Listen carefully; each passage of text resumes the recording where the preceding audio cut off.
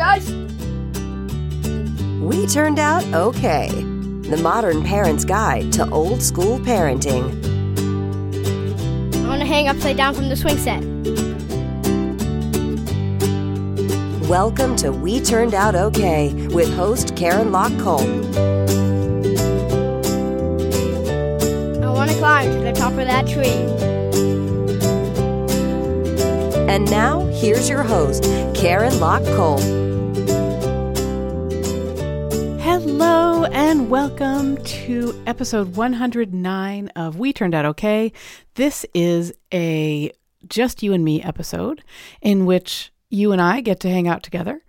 And it's the first of 3 parts with the election coming up and just a lot of, I don't know what to say, fears and worries. And maybe it's not just about the election, but I feel like fall is always kind of a closing in time where everything suddenly seems a lot more like real and potentially upsetting.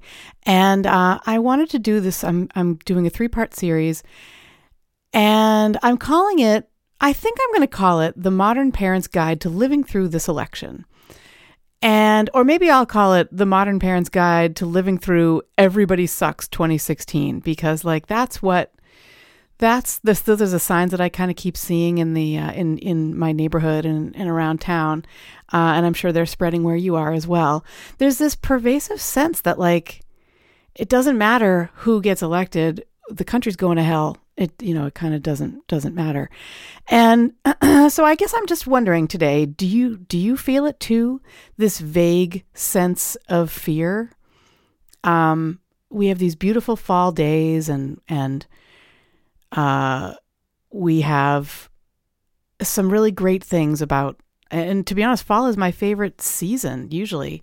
I say that fall was once upon a time my favorite season, but since I have relearned how to walk, which was now 3 years ago, coming back from a chronic illness that when I first had it, really knocked out my legs, particularly one leg.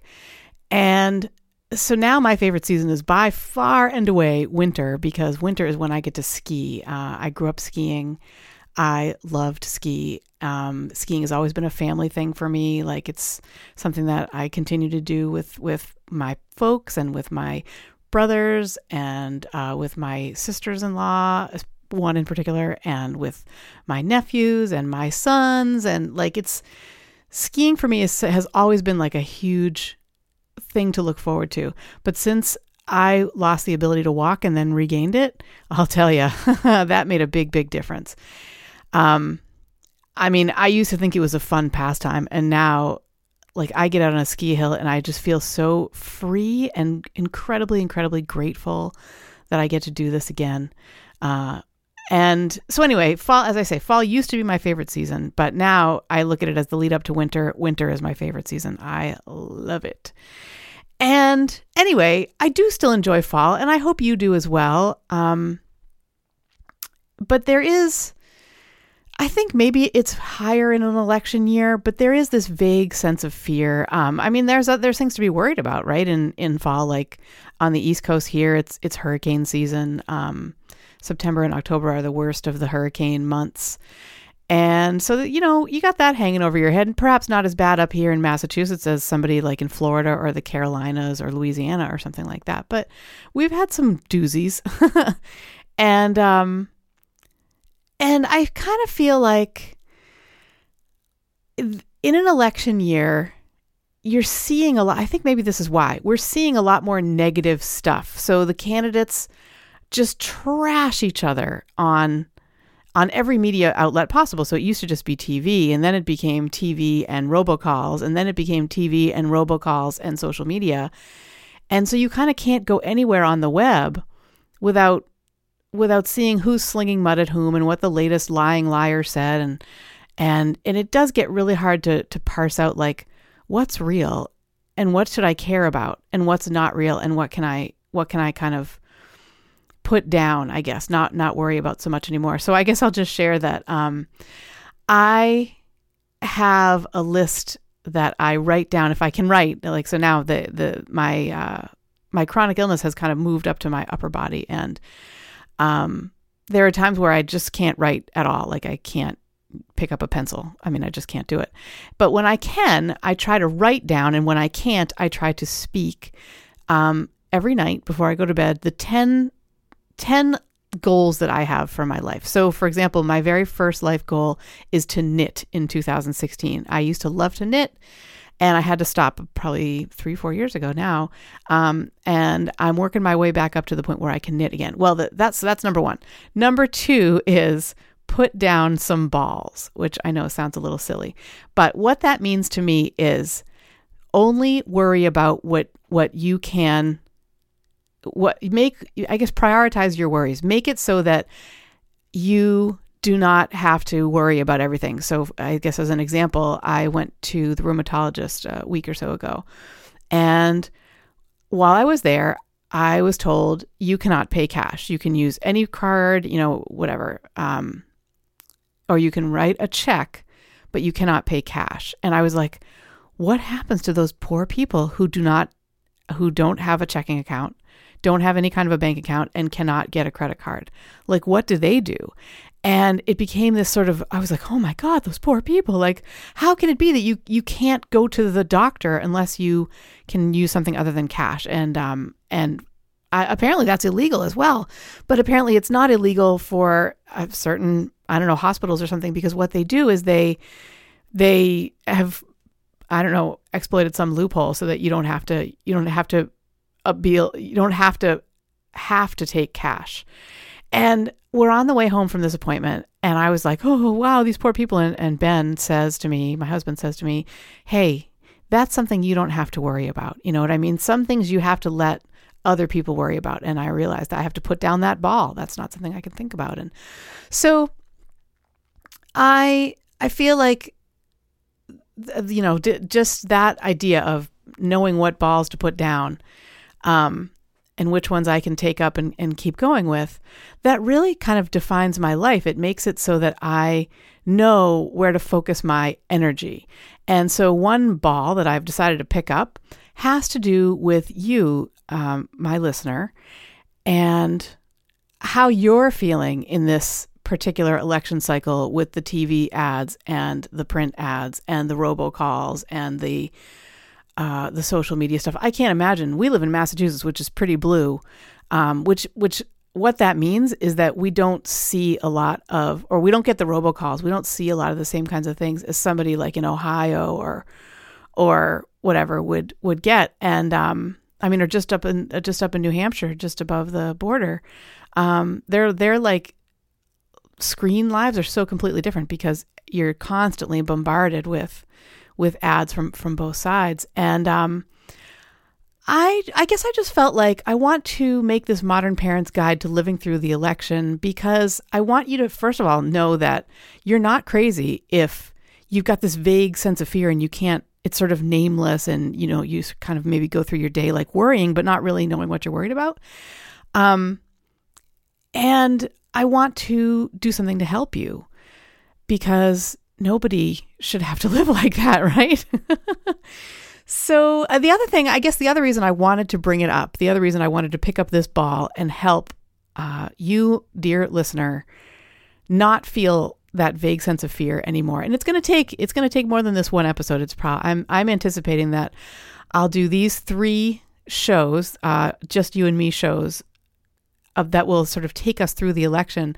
But also, as you heard last week, and as you'll hear next week and in future weeks, I've got some amazing guests that are going to make us all feel better, and are making us all feel better about like parenting in this crazy world, and things we can do to keep our family safe, and things we can do to avoid, for example, toxic stress. So last week's episode, Tuesday guest episode, I was so honored and privileged to speak to Dr. Bernard Dreyer. He is the president of the American Academy of Pediatrics, and he came on the show last week to talk about, to address this thing called toxic stress, which doctors, I guess, are seeing in younger and younger patients. And Dr. Dreyer kind of said, well, toxic stress doesn't start with the child. It starts with the child's parents. So oftentimes Dr. Dreyer continued, he says, what I'll do is I will say to a parent of a child with toxic stress, how's your stress level? And very often the parent's stress level is off the charts because they're living in extreme poverty, or they're daily victims of violence, or, something like that. I mean, those are the kinds of situations where you get toxic stress. And I found Dr. Dreyer to be so incredibly comforting to talk to. And then coming up in these next few guest episodes, I've got other guests that are similar but slightly different. So Dr. Dreyer's purview is children, from a health standpoint. And I've got a guest coming up who's going to help us feel better about the election, because she's a broadcast journalist and has been for 20 years. And we're also going to talk to a woman who used to be the Assistant Secretary of National Homeland Security. And in that position, she oversaw, for example, it was she who dealt with she was a major, person who dealt with the cleanup of the BP oil spill from I feel like that was about a decade ago, maybe a little less than a decade ago. And she's gone on to sort of ask the question, how do regular people feel safe in this world of terrorist attacks and all natural disasters and all the other things that can befall us as just human beings. And I've got others planned too. I'm so excited about this kind of season of We Turned Out Okay. I'm thinking of it as the voices of reason, and I hope to be one of those voices of reason and kind of help you live through this fall, get through this election season, maybe even turn, if they're all going negative, we can think of us as becoming positive. So let's take that, that vague sense of fear, this tide of negativity and negative ads and all the things that, everybody's telling us we should be worried about. And let's say, okay, you know what? We're going to set that stuff aside. And instead of worrying, we're going to do something about it. And that's what we're going to start with today. We're going to do something about it together. Because we may think that we're keeping our worries from our kids, but we're totally not. I mean, kids are so good at getting atmosphere from us. You may have, I don't know, an argument with your spouse or something like that. And they may not understand what the context is, but they understand that you're not happy. And a lot of times kids turn that on. They'll think to themselves, because they're so egocentric, they'll think to themselves, oh, mama's mad. I must have done something. It must be my fault. And, we may think we're keeping our fears from our children, but we're not. I mean, it's really hard to do that. In order to keep our fears from our children, we have to kind of not be fearful, basically. So that's what these 3 episodes will really be, of these Just You and Me episodes that are going to be interspersed with Your Child Explained episodes and with guest interviews. That's what I'm focusing on. If we agree that we can't keep all fears and all vibes from our kids, then what we have to do is not be fearful, right? On a very basic level. So this is the first of those 3 episodes. And we're going to start with something really, really basic today, something that will help everything else. I promise you that this is true. You're going to think, duh, when I say this. But anyway, I'm going to say it anyway, because for me, this has been a total truth. And I think it will be for you too. So we're going to start with this question. And the question is, how is your sleep? How is your sleep? Do you get good sleep at night? Do you get your 8 hours? Do you get 6 hours even? Do you get 4? Do you wake up really early worrying? Do you wake up really early, as I did when my youngest especially was a baby, and think to myself, how many seconds or minutes or seconds have I got before he wakes up and needs me? Like, how much time have I got to just be here warm in bed before I have to go operate on somebody else's agenda? How's your sleep? It used to be a real problem for me. I think we all, when we have babies and little kids, our sleep is not our own. I mean, we've really kind of set that aside for a couple years. at least a couple of years, right? But and I think we all work out, I hope anyway, that we work out ways to deal with that. People talk a lot about the blue screen and how like the blue screen, so watching TV before bed or watching TV as you're trying to fall asleep can be really, really detrimental because our brain gets the message you should be awake, right? So shutting off all screens a couple hours before you plan to go to bed, not avoiding caffeine for from say 5 o'clock on. Those are some of the things that have really worked for me. Because I know sometimes we hear those things and we're like, oh yeah, like that's really going to help. Well, I found that it helped me, especially when I was parent of young children, because the problems were that they were relatively easily remedied problems. I could get to bed if I went to bed at 9:30 or something like that. When my Jason was up at 5, I could be up with him, or 4:30 or whatever crazy pants time he thought was the perfect time to be awake in the morning. With Max, it was not an issue because Max was sleeping through the night in the hospital. I mean, he really was. And I nursed him, and that still was the case. He loved his sleep, and he still does. It's awesome. I love that. So that's not, when I think about like this kind of you're worrying, you're waking up early, that's not really what I think about. And how can I say this? If your issue is, the baby's going to be awake before you're ready to be awake. And I guess I would say to that, I mean, those are totally valid problems. Or they're totally valid issues, I guess. But they don't have to be problems. It doesn't have to be a problem if you think to yourself, okay, I can fix this. How can I fix this? I can go to bed an hour earlier. I mean, it might not be ideal, but if you want to, I don't know, be a happy person who isn't cranky or whatever, if you want to try and get in 7-8 hours of sleep, maybe that's one way to do it. Cutting out the caffeine in the afternoons and evenings, or going completely caffeine free, which Ben and I have done. We've been caffeine free for years. I have decaf coffee every morning, and it's funny because I still crave it, just like I would crave caffeinated coffee. It's like, where's my coffee? Even though it's decaf.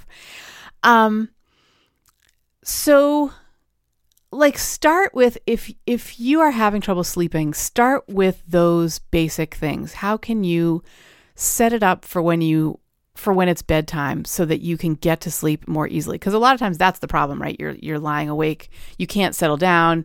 You've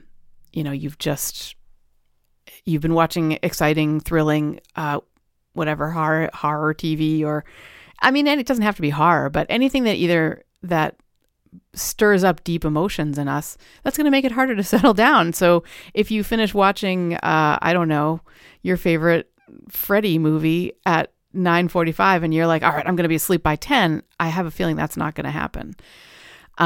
So I think what we can do as parents is we can try to plan our evenings a little bit better. If you are, so it's so funny. We're how many minutes in now? We are 17 minutes in, and I still haven't told you why, like the whole reason that I decided to make an episode on sleep, which is that after the kids were older and sleep I had started to have a better relationship with it. I remembered that I used to really love sleep. And so I was able to get to bed, say at 11 and get up at 7 or something like that. And that would be fine. But then I got this chronic illness. And so suddenly I was in tremendous pain. And suddenly it was a real problem to walk from my living room to the bathroom. Suddenly I couldn't stand up in the shower. Suddenly I couldn't, I had to plan how I was going to get from the computer chair to the dining room table. And the dining room table was like 2 steps away at the time. I mean, never forget about going downstairs, right? I mean, like that just couldn't happen. It's a good thing our living space was all on the same floor as like bedrooms on the same floor as kitchen and bathroom and stuff like that. I spent months without the ability to walk more than a few steps because of tremendous pain. And believe me, when there's so much pain and so much worry and so much fear about like, is my life going to be like this forever? What is this?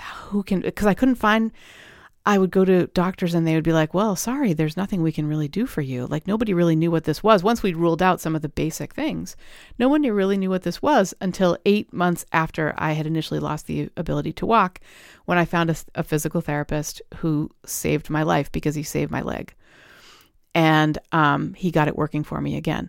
And then it took like, I think it was another year, maybe 18 months before I could walk again. Like, we were talking at the beginning of the show about skiing.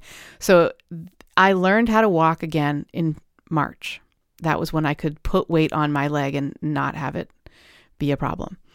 And that was when I started to remember the mechanics of, I had to be taught how to rewalk. I mean, isn't that crazy? 40 years old, I had to be taught how to walk. So that was in March. The following winter, I was like, I really want to ski, Ben, but I'm afraid. And he said, well, you should embrace that fear and don't ski, please, darling. I can't live with you like this again. So that year I was like, all right, I won't ski. And then a whole nother year went by. And that was the year. So I guess it was about 18 months, a little more than 18 months. I decided that no matter what, I was going to bloody well ski. We have a program that we belong to. A lot of people belong to, kind of like you go every Friday to the ski hill.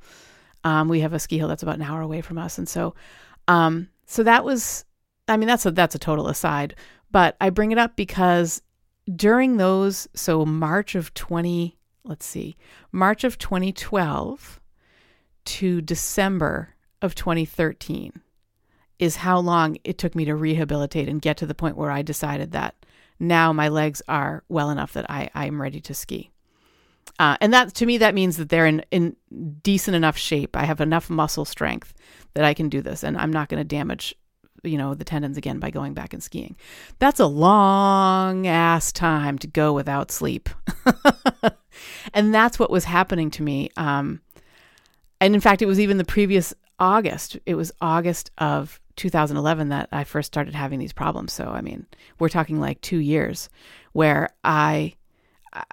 sleep was a real problem for me, where I would wake up in the morning at like 3 or 2 in the morning because I just wasn't afraid to put my leg on the floor. I was afraid like what would happen. So I would say that it was, in fact, I remembered it was Thanksgiving of 2012. So I was on the road to being able to walk. And I came across a book. I'm not going to remember the name of the book, but it's by Dr. Andrew Weil. I think it's something about living well or something like that. And his whole idea about living, kind of a good life is one that is healthy, but it's healthy for a reason. It's because it's not because of the, I'm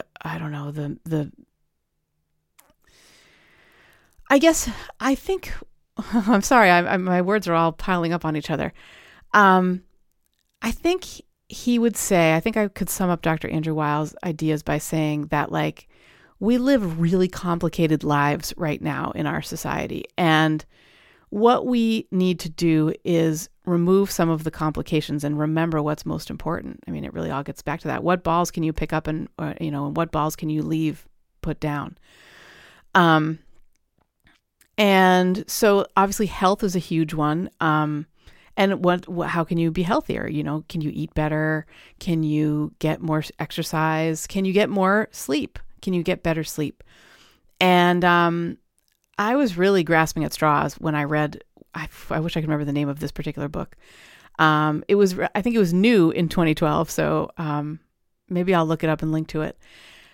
And in this book, he teaches a breathing pattern. He calls it the 4-7-8 breath. And I was a yoga instructor before I got my chronic illness, and I still think of myself as a yoga instructor. And in that, what we do is we learn to teach relaxations and meditations. And the whole kind of, not the whole point, but yoga as I learned it, which is really from a sort of fitness perspective. Yoga, one of the great things about it is you warm up your body. You sort of go through these kind of warm up routines, these poses that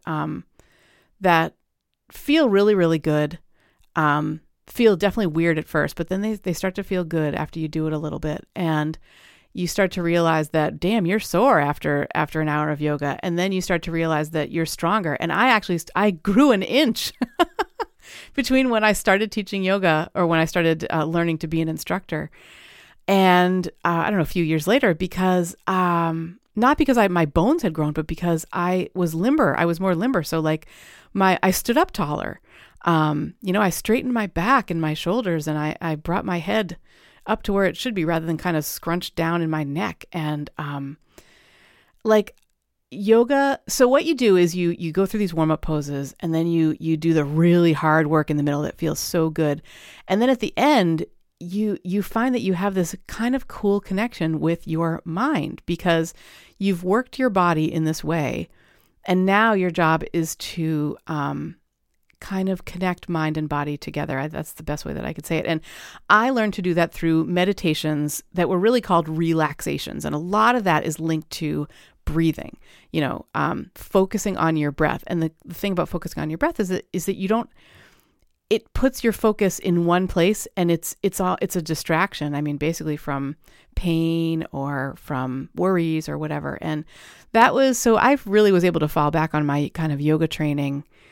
Certainly in terms of relaxing, I couldn't do the yoga poses, but I could, when I was trying to go to sleep at night. In fact, mostly what I did was I would put myself to sleep at night using one exercise or another, and then like one breathing exercise or another, a meditation or a relaxation. But that didn't stop me waking up at 2 or 3 or 4 in the morning. And once I woke up at those times, I could not go back to sleep. I would just lie there and worry.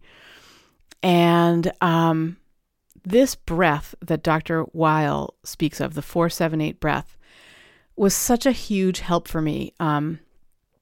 You do it in the morning and you do it at night. And ever since Thanksgiving of 2012, I have done it, no matter where I am in the world, no matter what time zone I'm in, no matter what time I get to bed or what time I get up, every single morning and every single night. And that is not a lie. That is the truth. I've never once forgotten or not done it. And what I find now is that the 4-7-8 breath for me in the evening, or at night when I'm lying in bed, it's the last thing I do before I go to sleep. It's like a signal to my body. Okay, now it's time to go to sleep. Good night.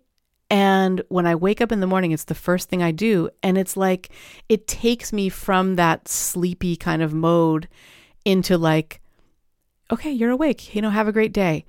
And I'm actually going to link to, I found a video where Dr. Weil does this 7-8 breath and 4-7-8 breath, sorry. And I just want to link to it so that you can see it too. You can go to the show notes, WeTurnedOutOK.com. And sorry, my earphones went funny, so I'm not really hearing myself as well, but I can see that I'm being recorded, so I guess that's good. We got that going for us. Sorry about that. Anyway, yeah, I'm going to link to that. So you go to WeTurnedOutOK.com/109, and that will bring you to this episode, which will bring you to that link. And so I feel like today's show is really an introduction to what's coming up in the fall. I really hope you get a lot out of it. I think you will. I think that whether you are into this election or not, by the way, I'm going to work really hard to stay unbiased. My goal here is not to tell you who to vote for. My goal is to help you have a worry-free fall, even with the sort of hurricanes and tornadoes that are flying around each and every one of us. Because I don't really, to me, it's not up to who. I'm not trying to influence you one way or another about who to vote for. I just want you to enjoy your life, even in the midst of this stuff that's going on. So I guess think of today as an introduction, but one with a really important message in it, which is if we are worried, our kids are most likely getting that message. It's really difficult to keep stuff like that from little kids. And that we're going to start with the total basics here. And the most basic thing that I could think of to start with is sleeping. And how's your sleep? I I've had an idea, and I'm thinking I'm going to ask you guys about this. I, as a yoga instructor, I have a couple of really great exercises, breathing exercises that I think you'd really benefit from. So my idea is to record one or two of them and, post them so that you can download them. Let me know what you think about that. Is that something that you would like to hear from me? I have a really, earlier on in the podcast history, a reviewer told me that my voice was, quote, calming and dreamy. And I was like, gosh, I love that. What a nice thing to say. So I don't do that on purpose in the podcast. That I guess that just happens. But when I am doing a relaxation or a meditation, I know how to make my voice sound really calming and relaxing and dreamy. And if you think that it would be beneficial for you to have my voice, as an MP3 so that you could listen to the things that have really helped me to sleep, I can probably just record, I don't know, maybe a couple of 5-minute exercises that have really helped me, that have really helped my kids. Like I've worked through these with my kids when they were having trouble sleeping when they were younger. By the way, guess when they were having trouble sleeping? It was when I was going through all this. So there's another way that like our fears and worries are reflected onto our kids, right? We're all sleeping a lot better these days. Although I don't know, maybe 19-time winner of the Husband of the Year award, Benjamin Kolp, would disagree with me. He's not sleeping all that well, but the rest of us are sleeping pretty well. So let me know. Go to WeTurnedOutOK.com/contact and tell me if you want this, a bonus like that. And if you do, I will get going on it. All right. So that's it for our show today. I just want to say thank you so much for listening.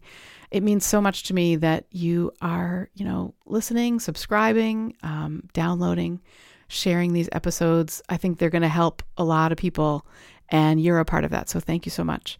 And I have a special thanks today to our producer, the man who I feel so privileged to sleep next to each night, the 19-time winner of the Husband of the Year award, Benjamin Kolp. Thanks again so much for listening, and we'll see you next time.